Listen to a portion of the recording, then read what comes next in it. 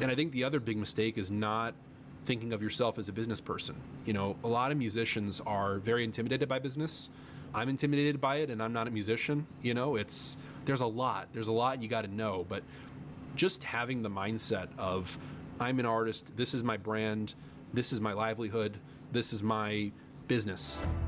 It's easy to get lost in today's music industry with constantly changing technology and where anyone with a computer can release their own music. But I'm going to share with you why this is the best time to be an independent musician, and it's only getting better. If you have high quality music, but you just don't know the best way to promote yourself so that you can reach the right people and generate a sustainable income with your music, we're going to show you the best strategies that we're using right now to reach millions of new listeners every month without spending 10 hours a day on social media. We're creating a revolution in today's music industry, and this is your invitation to join me. I'm your host, Michael Walker. All right, so I'm excited to be here today with Jack Foreman. Jack is the president of Bicoastal Productions, which is a New York-based company that specializes in booking concerts and theatrical performances. And one thing that I discovered when I was looking up your bio, Jack, was not only do you book some of the top performing musicians, but you also book some comedy acts. So Colin, is it pronounced Mockery from Whose Line Is It Anyways? Yeah, like you're making a mockery. That's kind of how you... Mockery. Okay, there we go. Yeah, I saw his face. And I'm like, oh, dude, I know that guy. I love that show. He's great. He's really great. So what that means is that he's specialized in getting artists booked at performing art centers, theaters, casinos, fairs, festivals.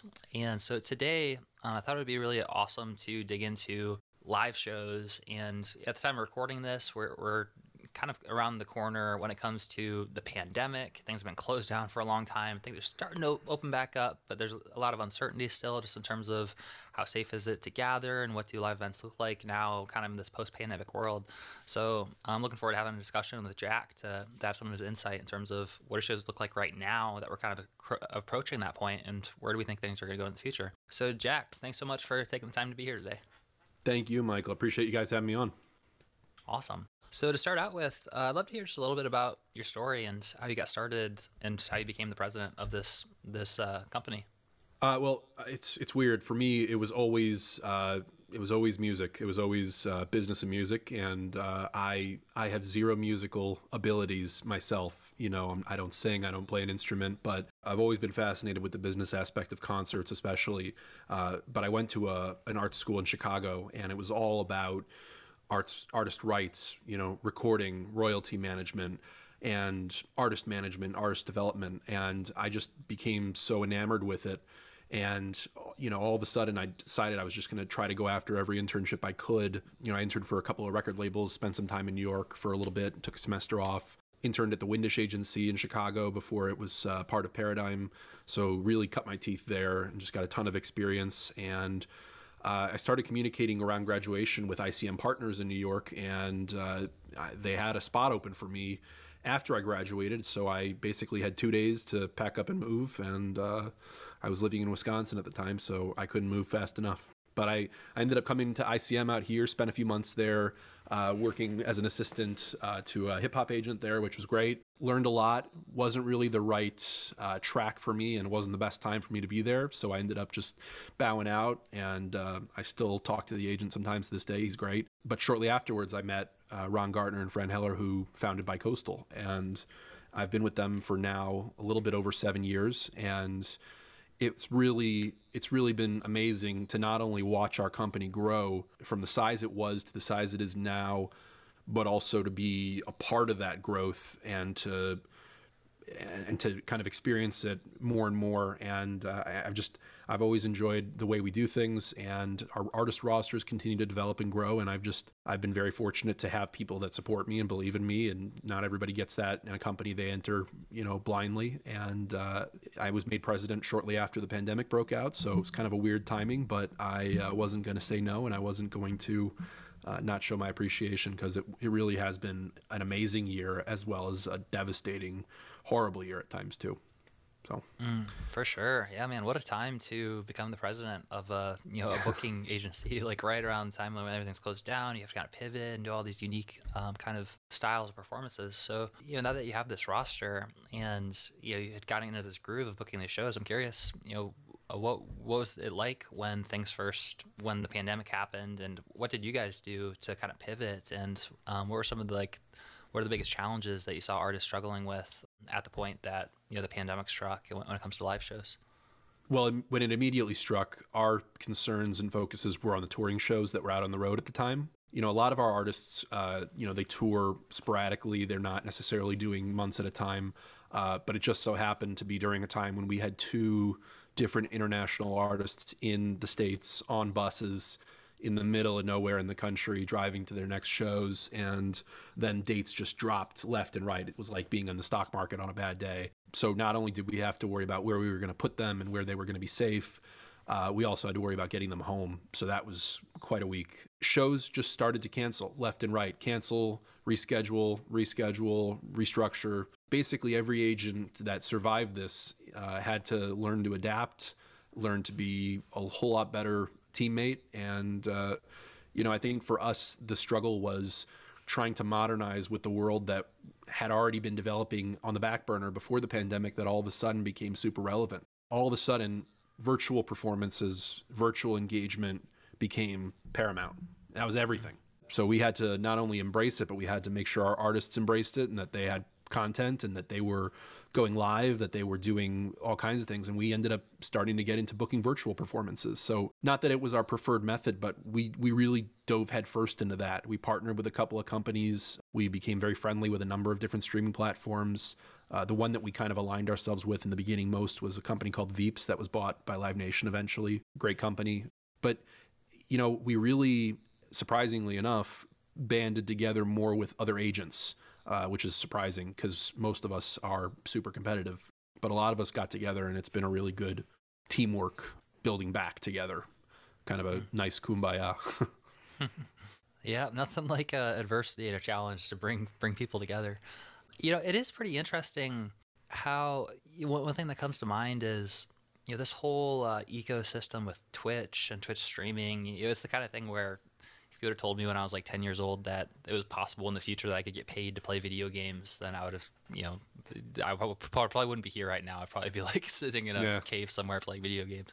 But, part of the community, part of the reason that it's grown so much is just that they have such an interesting ecosystem and community of people. And one of the things that they do is they do these things called raids, where it's basically like one streamer will be playing, and then as soon as they're about to bow out, they'll be like, hey, let's go raid this other streamer. And they bring all of their people over to this other streamer. And so there's kind of this ebb and flow and this cross-pollination that's happening. And in some ways, I feel like with the virtual performances, there's almost an opportunity for less competition because there is sort of this being virtual, like there's not as much limitation, at least like in terms of local competition versus there's a lot wider market. So it's kind of interesting to think about, the collaboration that can happen between booking agents and kind of coming together online. In some ways, it's such a big transition to go from really focusing on live shows in person to being completely virtual. What was kind of the process like for artists for adapting and going virtual? And was that like challenging for artists? And what was that kind of like for them to go through? Some of them it was challenging. Some of them were not as technically apt, but I think if a pandemic was going to happen, there's no good time for it to happen, but for it to happen in 2020 and 21, where the technology is there and it's very accessible, I guess that's one way of looking at it half full. A lot of artists really were very intimidated by it, especially older artists, who are more traditional. A lot of them thought, well, nobody will ever buy that, or that's not really a viable means of connecting with my audience. But you needed to do something, unless you're, somebody really, really big who can incubate for a couple of years, and then come back and everybody's happy to see you. A lot of artists on the rise really got creative, and a lot of stuff became super, super unique, and they found ways of packaging it. So we worked with a lot of our artists in different ways. We represent an artist, Lee Rocker from the Stray Cats. He's, this classic musician who's done it all, seen it all. And what he did is he took a pre-existing special that he had recorded at Daryl Hall's venue in New York at Daryl's house. And he released it for free, but he only made it available to theaters, and theaters could release it for free to their audiences so that they had content to put out. And then a lot of our artists followed suit with that. We have another act called Naturally Seven that we book here in North America. It's an a cappella group, really incredible group, and they did ticketed live stream events that went really well. They were reaching fans all around the world at different times, and it was just something very, very unique. Every artist found a way of doing it. Sometimes we even partnered with the theaters or partnered with a festival or a promoter and say, hey, you have this audience locally in the other side of the country or the other side of the world even that we're not able to reach, obviously, as well as you can. You're hurting. I guarantee you're hurting. So let's do something. We got nothing better to do other than reschedule shows and, try to file for some grants and restructure our business, work from home. There was really nothing to lose for a lot of artists and a lot of venues. And the ones that survived are oftentimes the ones who, if they weren't attached to a college or a city or a big corporation, they were ones who got super creative. Like I'm on the Jersey Shore. There's the Count Basie Theater right near me. They were having outdoor concerts from the very beginning of the pandemic, and we're selling them out. And it wasn't a get rich type of thing, but it was keeping them going and keeping their employees paid. So stuff like that is really what got people through, I'd say. It was hard, but people got it. They really did. That's so interesting, dude. That's and powerful too to see like the ingenuity that comes out of challenging situations and see how people creatively adapt. So it sounds like what you're saying is that one thing that you guys did successfully was actually reaching out to theaters and places, venues that had. So did they have like a pre-existing like list, like an email list or text messages, or like how did they how did they communicate? How did they reach those people? And then you were able to kind of partner with them to do these events, these ticketed events. And I'm also curious what software you guys have tried out and gotten the best results with in terms of doing ticketed events. Well, it depended. That was the fun part, was working on ticketed events virtually, where these venues would have like a 10-year contract with Ticketmaster, and then all of a sudden you're bringing in this weird live stream software that has its own ticketing, and sure enough, Houston, we have a problem. But it's every so often we did it in a weird way. Like Colin Mockery, whom you mentioned at the top of this, him and Brad Sherwood, a frequent Whose Line Is It Anyway guest, they do a tour almost all year round when they're not doing other shows. And they did a bunch of Zoom improvisational shows with limited audiences. And I believe some of them were partnered with theaters where they would share in the revenue. It would be, for sometimes it would be a split from $1, because that was the problem. It was such a hard thing to predict how well something would sell virtually. It's a whole new set of data that is kind of alien to most producers. But for a lot of people, some venues would actually still use their stage. They would get a handful of cameras. They'd wire them all into an interface via OBS or some sort of comparable software, and they would insert a stream key into OBS, Open Broadcasts. For those who aren't as apt like me, they would insert a stream key from whatever software they were going to use. So I mentioned Veeps before. Veeps made it really easy. They gave you the server and the stream key, and you hooked it up, and you directed people to buy tickets. And there was a paywall. There was another company we worked with called Noon Chorus that could literally embed the concert into any website. There was a lot of different ways that this could work, and a lot of creative ways. But at the bare bones of it was OBS, just people doing it via Twitch. The best example that most musicians know about is this guy from the band Trivium, Matt Heafy, I believe his name is, Heafy. He was on Twitch 5 hours a day, just streaming his life, and he had millions of people following him, just watching him play his guitar and work out and do whatever he does. And it's amazing. Like you said, if we were, when we were kids, to think about getting paid to play video games and just have people watch us do what we do, like, I still can't believe it. It still doesn't resonate to me. Yeah, it is crazy. Yeah, it's crazy, and like it's really robust. Like it's like a hardcore community. So it sounds like what you're saying is that really like at the core of it there's a lot of different softwares, a lot of different services that came up, and really it's just about finding a way to distribute, you have to still perform, but to do it online, you can use the software like OBS. I know there's like Wirecast Pro is like a software you can use, and a lot of different ones that you can do in different platforms, basically creating a paywall or a gate between where people can sign up and get the events. You mentioned how one of the silver linings of the pandemic is that it kind of happened at a time where at least we had the internet and we had Zoom and we had like the infrastructure to not just be completely blocked off, which I can only imagine what it would be like 40 or 50 years ago. It would be so much worse. But I also wonder, like, because as you're describing that, I was like imagining virtual reality headsets, and I don't know, like 30 or 40 years in the future, like as virtual reality becomes more and more evolved, what it would be like if maybe we wouldn't even be infected at all. It's like, oh yeah, cool, like I'll start my VR headset and I'll be at a concert and I'll just like hang out and we'll have these like VR experiences. So that's I don't want to like go down too much of a rabbit hole, but have you seen anything like in terms of like VR shows? Is that even like a thing yet, or is it still too like early, or it just isn't good yet, or what have you seen so far around VR? It's definitely a thing, and it's been a thing for a lot of years, but a lot of people couldn't fathom it. I'll admit first off, a lot of my shows cater to a 50 and older crowd. We've gotten younger with our roster over the years, but we still have a number of acts that cater to a seated performing arts center type crowd. Those people aren't necessarily rushing to get VR headsets, but if you think about it, some of the best examples of alternate reality, I guess that's what they're calling it, AR, VR. One of the things they're doing is they were having the concerts broadcast into a video game, where they would have the Minecraft Music Festival, or they'd have the Fortnite Festival, where an artist would literally be performing and they would put the performance or embed it somehow into the game.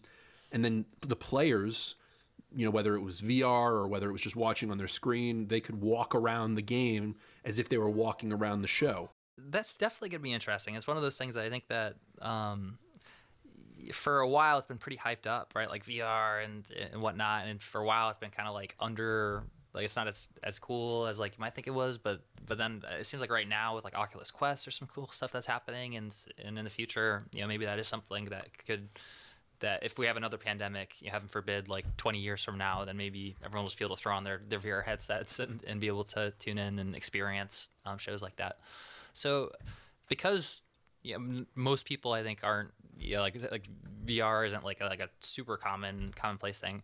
What are some other ideas that you've seen, some creative, innovative ideas that the artists have done successfully in order to create like a unique experience that kind of brings people together? I feel like with concerts, it's like so much of it's about the community and about being together and surrounded by like-minded people who are listening to the songs. So I'm curious on like how artists have been able to recreate that.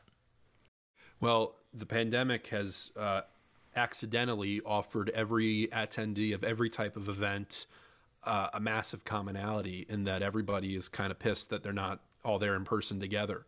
So that's really something that people have had a lot of kinship and camaraderie about. But I guess the biggest thing that people have done that was the most hopeful for all of us were live performances, actually live socially distant performances where you had pod seating or you had table seating where you were with your own group, or tailgate seating. None of it, I literally don't think I can speak for anybody in saying that any of it was extremely profitable, but it was a business. It was at least able to, break even in certain situations, and sometimes it was subsidized or sponsored so that it wasn't going to lose a ton of money. But that was probably my favorite, is when people figured out ways of doing it live and people were coming to it live. Now as we're getting back, certain states you can have all the people you want. They had 73,000 people in Cowboy Stadium 2 weeks ago for a boxing match. You ever think we'd get to that, in 2021?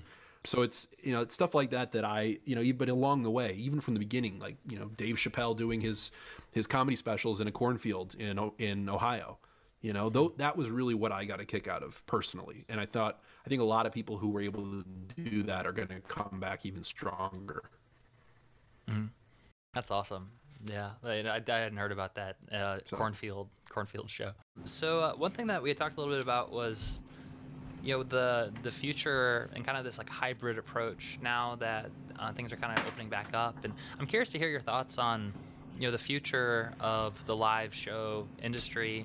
now that we've kind of had this experience with the pandemic, and I'm not sure how long there will be kind of this sense of lingering fear or whatnot, but also I think that there's some things that we've discovered or new innovative ideas that have actually worked really well, and some interesting ideas that might just change the future of live performing in general in terms of live streaming and whatnot. So I'm curious to hear your thoughts on what do you think is going to happen now that things are starting to open back up, and how is this going to ripple out and affect the future of the industry? They're going to have new measures that they're going to have to follow at concert venues for quite a while, health-wise, in certain states. Other states are going to just go back to normal right away, and I've taken a stance of not judging anybody who's trying to get back to work at this point. To each their own, whatever feeds your family. But when it comes to events overall, I have a feeling a lot more places are going to be offering a virtual component to their potential audience. They may be only able to sell 500 tickets, but they could open up a virtual audience to God knows how many. I have a show called The Silhouettes that I represent.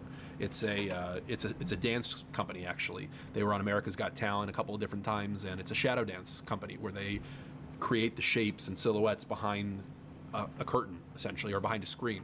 I have a show with them in Colorado that I just booked for September of this year, and they are going to open up the auditorium for it to ticket buyers, but they're also going to be streaming it to ticket buyers. So you can buy it as a pay-per-view style event if you live in another state, another country, anywhere, to experience that. And the venue has now opened itself up to a higher gross potential via a pretty affordable ticket scale for the streaming ticket. I don't recall off the bat what it was, but the Silhouettes have fans all over the world from their America's Got Talent appearances. So, they'll be advertising saying, hey, we're performing in Colorado, but don't worry. If you're somewhere else, watch us live. Watch us perform live as we perform at this venue.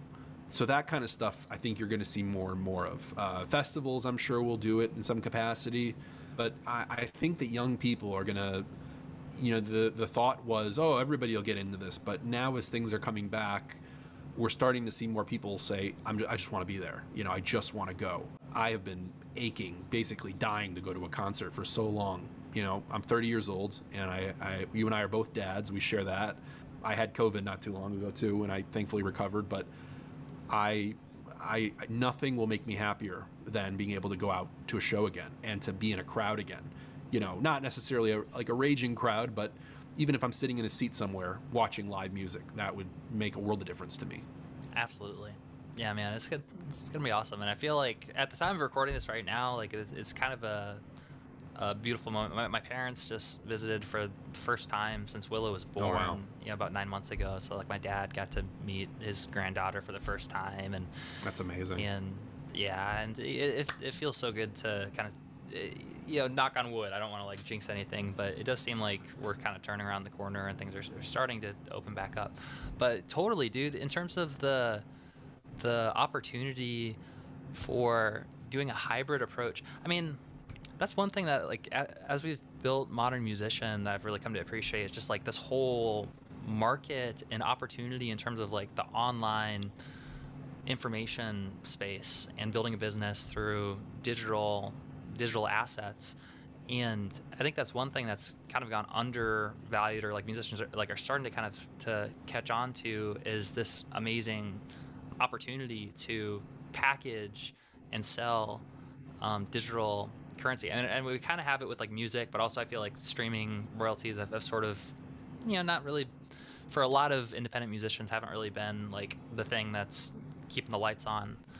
But just like adding in a component of, hey, if you come to the live show, here's a box. Like you're getting a ticket for a live show. Check this box for an extra $10. You can have the recordings and you can keep them for the rest of your life, right? Like I imagine it's like something like that is like a really cool component, and giving people the opportunity to have a virtual ticket where they can tune in for $10 or an extra. They tick the box. They can keep the recording. They can download it for forever. They have a really high quality recording of it. I think there's definitely some really cool opportunities there to increase the revenue. Yeah, I mean, or you could pay $1 million and have the NFT, which is a whole nother rabbit hole that I'm not knowledgeable enough to go down. But that's really the truth. When you talk about owning a piece of digital history, that's it in a nutshell, and you're monetizing it, sure enough. But absolutely, people are. I have a friend at the company Royalty Exchange and that's just one company that does it. There's tons of companies that do it now, where artists will literally sell their catalogs for millions of dollars, and it'll be like the stock market. They'll have the same types of investors, and those types of people were never considering doing that, at least not at this point in their careers. But you're reading about it every week that a new big artist just sold their catalog for 8-9 figures, and it's a lot. It's amazing. So yeah, I think they're only gonna get more creative, and I pray that it doesn't screw the people who don't have the knowledge necessarily of exactly how it works and all of its intricacies. It helps to have a coach for all of that. Oh, what's up, guys? So, quick intermission from the podcast so I can tell you about an awesome free gift that I have for you. I wanted to share something that's not normally available to the public. They normally reserve for our $5,000 clients that we work with personally. This is a presentation called 6 Steps to Explode Your Fan Base and Make a Profit with Your Music Online. And specifically, we're going to walk through how to build a paid traffic and automated funnel that's going to allow you to grow your fan base online. And the system's designed to get you to your first $5,000 a month with your music. We've invested over $130,000 in the past year to test out different traffic sources and different offers and really see what's working best right now for musicians. And so I think it's going to be hugely valuable for you. And so if that's something you're interested in the description, there should be a little link that you can click on to go get that. And the other thing I want to mention is, if you want to do us a huge favor, one thing that really makes a big difference early on when you're creating a new podcast is if people click subscribe, then it basically lets the algorithm know that this is something that's new and noteworthy and that people actually want to hear. And so that'll help us reach a lot more people. So if you're getting value from this and you get value from the free trainings, then if you want to do us a favor, I'd really appreciate you clicking the subscribe button. All right, let's get back to the podcast.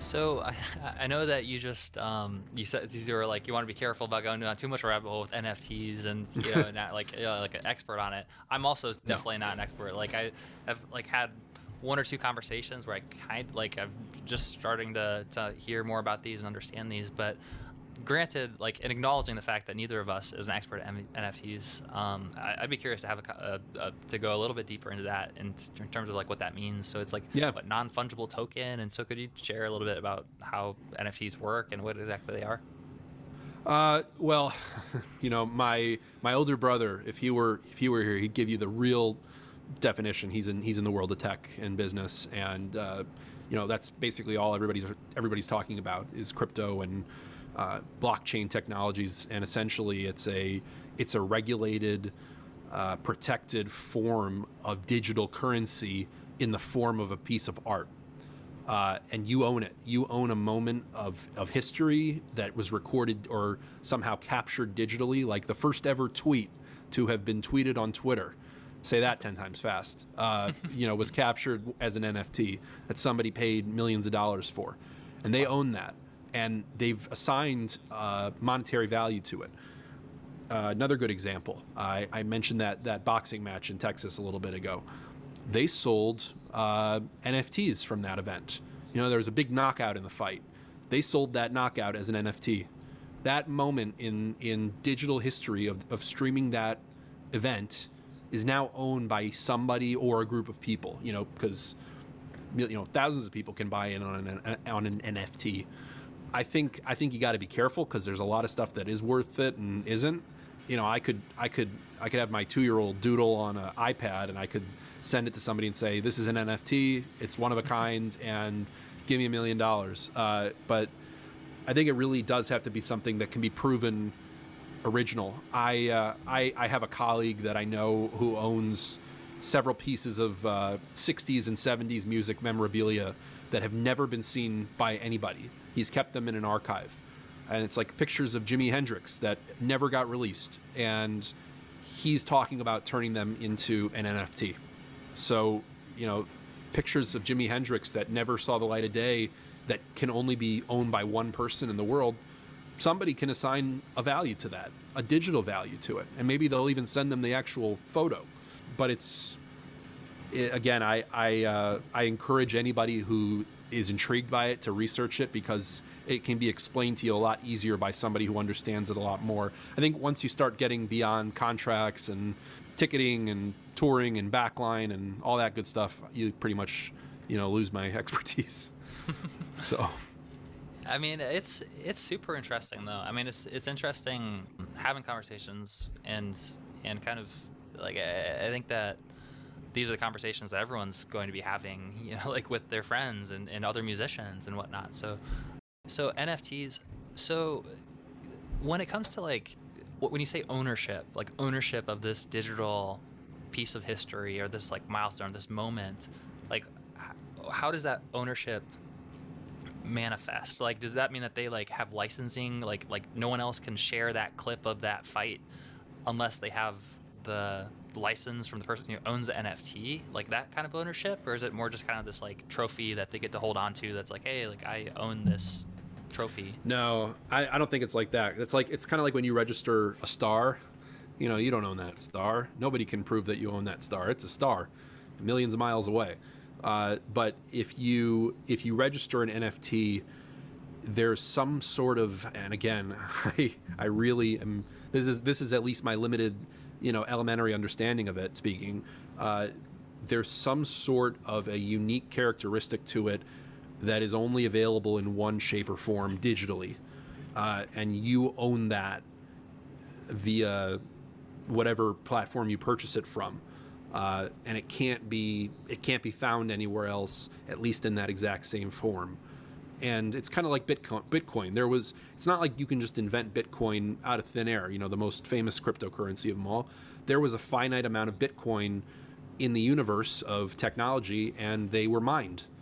You had to literally mine the electronic coins. And, once you mine all the coins, then there's no more Bitcoin. You're just messing around with and trading those that exist. So I think as you get into that world, you get more into the digital economics of it, they'll explain it to you better than that. But I'm sorry, I wish I could give you a better answer than that.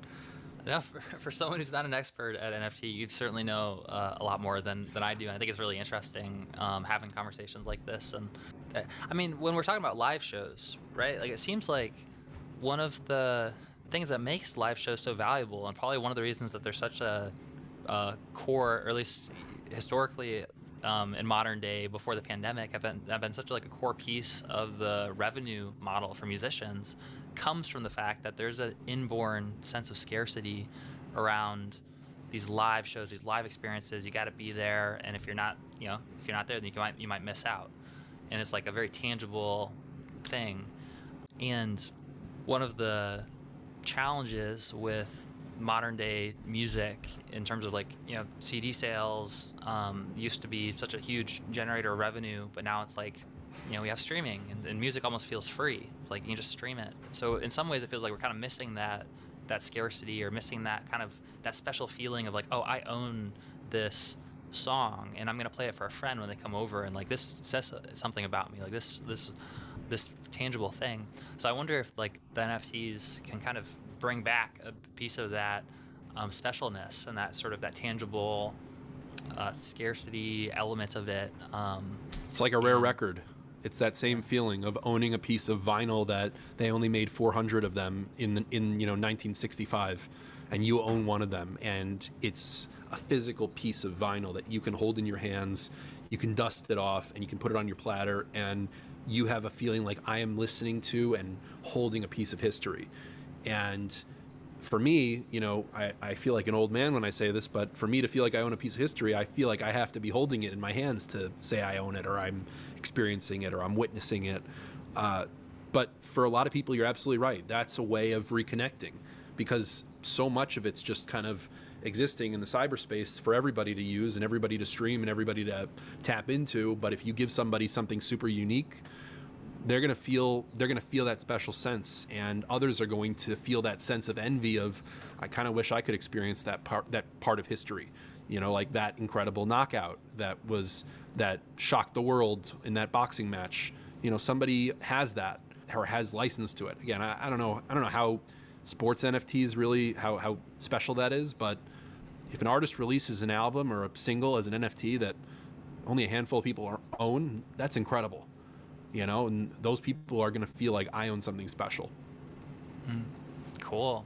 I mean, another thing too that could kind of tie into what we're talking about with live streaming performances, and maybe something for people who are listening to this right now to explore is, what if you created an NFT out of every live stream that you did, and so you had a weekly performance, and it's like, this is a very special performance, and this is only one of a kind, and every single week you just got into a good routine of like creating an NFT for it and doing an auction. So like you do an auction to your audience. You say, okay, well, we're gonna see what this goes for, and just an interesting, definitely an interesting thing to explore. It sounds like there's a lot of money circulating right now in like NFTs, and it's an interesting dynamic.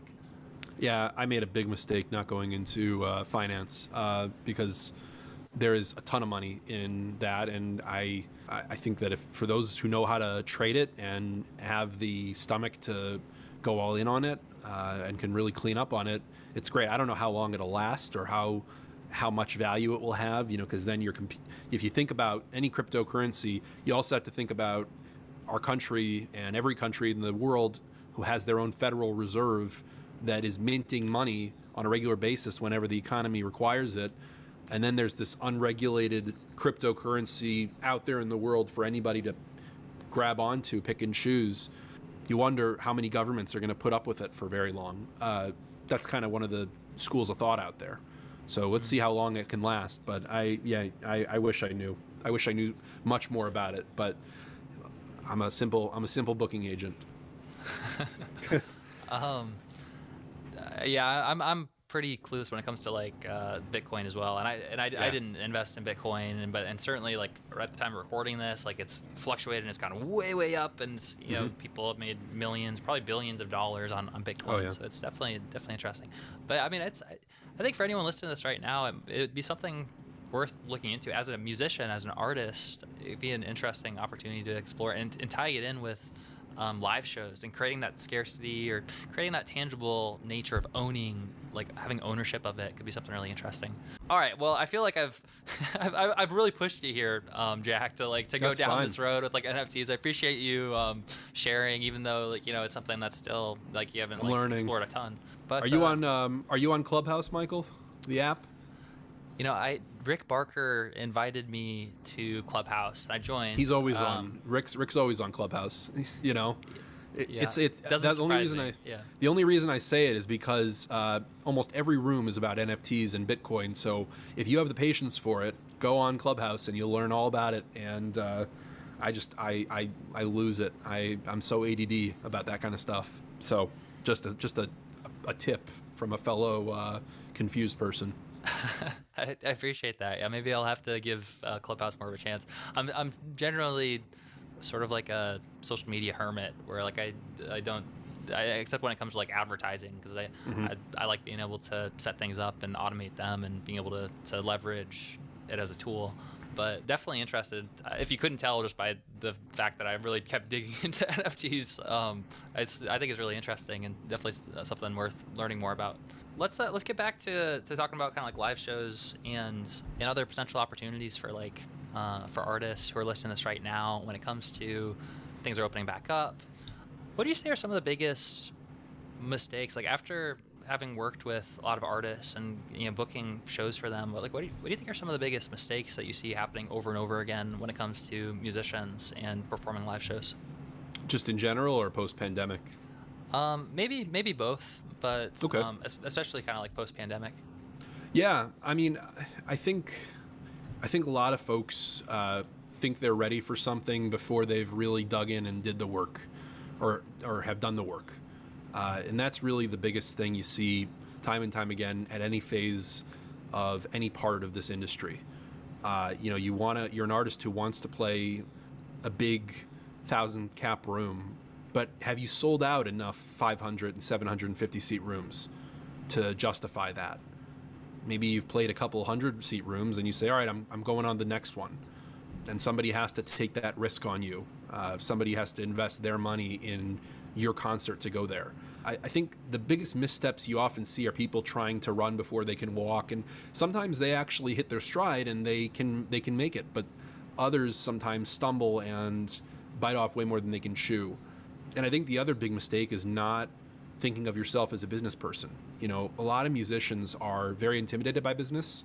I'm intimidated by it, and I'm not a musician. You know, there's a lot you got to know, but just having the mindset of, I'm an artist, this is my brand, this is my livelihood, this is my business. You know, I am this artist, and this is my life. I have chosen to devote my life to this. I've chosen to bear my creative soul out on stage and on a record for millions of people to hear and see. But if you don't think of yourself as a business, you're not only allowing yourself to open up to possible threats, you're missing out on a lot of opportunity to set yourself up for a proper future. There's a lot of people out there who can benefit from having some sort of a voice in their head, even if it's a friend or an uncle or somebody who knows the business or knows business period. You know, having a lawyer in your corner, having somebody who can explain all this to you when you don't get it, because the worst thing you can do is sign on the dotted line and you don't realize what you've just signed away. You know, we as agents are programmed to look at the nuts and bolts of every single offer, but we also are programmed to look at it objectively from either side. And that right now is how it relates to the pandemic, is that everybody is trying to get back. And if you just think about yourself and making money and being greedy, and not the venue and not the promoter and not the ticket sellers and all that, you're gonna be one of the last ones to really succeed with it, because everybody's being very collaborative right now, thankfully. You know, if you're working with a promoter whom you used to work with before the pandemic, and you know, they used to pay you a lot more for your shows, but now they've been so ransacked for the last years where they're asking you to maybe do 2 shows in one day for the price of 1. A lot of artists are willing to do it. They say, I'm already in Seattle. Why not play 2 shows in one day? I don't care. You know, I'm there already. It's not like I have to, you know, get in my bus and I have to travel another 100 miles. No, I'm in the same room. You know, maybe I'll drink some extra tea that night. And then the promoter is able to have 2 shows that, you know, can either be socially distant, or they can be just contingent on one not selling as well, or one selling really well. Finding those little collaborations and cooperations between various arms and legs of an artist's industry is what's going to keep people thriving and keep people alive, is finding a connection with those who support the ecosystem you live in, or at least strive to live in. And you'll have that ability to not only foster a great relationship, but also find new success while also supporting those who ultimately you need, whether you want to support them or not. You know, there was all this talk about Save Our Stages, and it wasn't just because we want our live music venues back. It's that we want our music back. And where else are you going to get it other than your local concert house? And who has a better reach to a community than your local concert house? You don't know as many people as your local concert house has on their mailing list. So wouldn't it help you as an artist to partner with a local music venue somewhere you're not? So I could go all day with this, but the truth is it's a collaborative measure, and in addition to being smart with your money and with your decisions, don't be afraid to look at new things and be cooperative and collaborative in this day and age. Awesome. Yeah, so it sounds like, you know, a couple of the biggest mistakes that you see, like both like generally, are one, just being willing to learn and kind of start out, and you know, maybe have patience. You have patience to kind of build things up before you're playing 1,000 cap, 2,000 cap rooms that you get really good at playing 100 cap, 200 cap rooms, and then that, especially in today's day and age, kind of post-pandemic, that's really important to have an eye for collaboration, and to really pay attention to how can I serve the other people in this community as well. It's not just about me, but also like how can we grow together and support each other. Specifically, I mean, one thing that you mentioned that I think it's a big opportunity. Like this isn't something that really registered to me, but I think anyone listening to this like could really capitalize on this idea of creating strategic partnerships with the concert venues and with the promoters and with the people that right now might be like struggling to to keep things going. So like reaching out, figuring out how can we collaborate and do cool, innovative things virtually, and tapping into that email list and that audience that exists within those concert halls, I think is a really smart idea for anyone to be listening right now, to kind of figure out how can we partner with those concert halls, or anybody else. A record store. Don't forget about your local neighborhood record store. That's been there forever. There's still a place for just about everybody. Cool. All right. Well, hey Jack, it's been awesome talking with you, and I appreciate you going. We've gone multiple different directions in this, and we've gone some places kind of in the future. We talked about VR and NFTs. We've also talked about just kind of real world, like with like booking in the middle of a pandemic, kind of post pandemic, what that looks like. So thanks so much for taking the time to share some of the lessons, the knowledge that you've learned. And for anyone that's listening to this right now who's interested in learning more from you or connecting, where would you recommend that they go to dive deeper? I love hearing from people. I'm open to hearing from anybody. My email address is jack@bicoastalproductions.com. Our website, bicoastalproductions.com, if you want to learn more about our roster, about what we do. Submissions, we're pretty backed up, and we're trying not to grow the roster too much, but talent@bicoastalproductions.com. And I'm trying to be better with Instagram. According to my wife, I'm not doing enough there. So it's if you want to see a lot of cute baby pictures, that's where you could find them, is my Instagram, Jack B. Foreman. But I really appreciate you having me on, Michael. It's been great talking to you, and I appreciate all you guys do, over there for musicians and for any of those who are looking to develop their careers, that much more. It's been a pleasure. Thanks, man. I appreciate you being part of it. Absolutely. Be well. Hey, it's Michael here. I hope that you got a ton of value out of this episode. Make sure to check out the show notes to learn more about our guest today. And if you want to support the podcast, then there's a few ways to help us grow. First, if you hit subscribe, then that'll make sure you don't miss a new episode. Secondly, if you share it with your friends or on your social media, tag us. That really helps us out. And third, best of all, if you leave us an honest review, it's going to help us reach more musicians like you who want to take their music careers to the next level. The time to be a modern musician is now, and I look forward to seeing you on our next episode.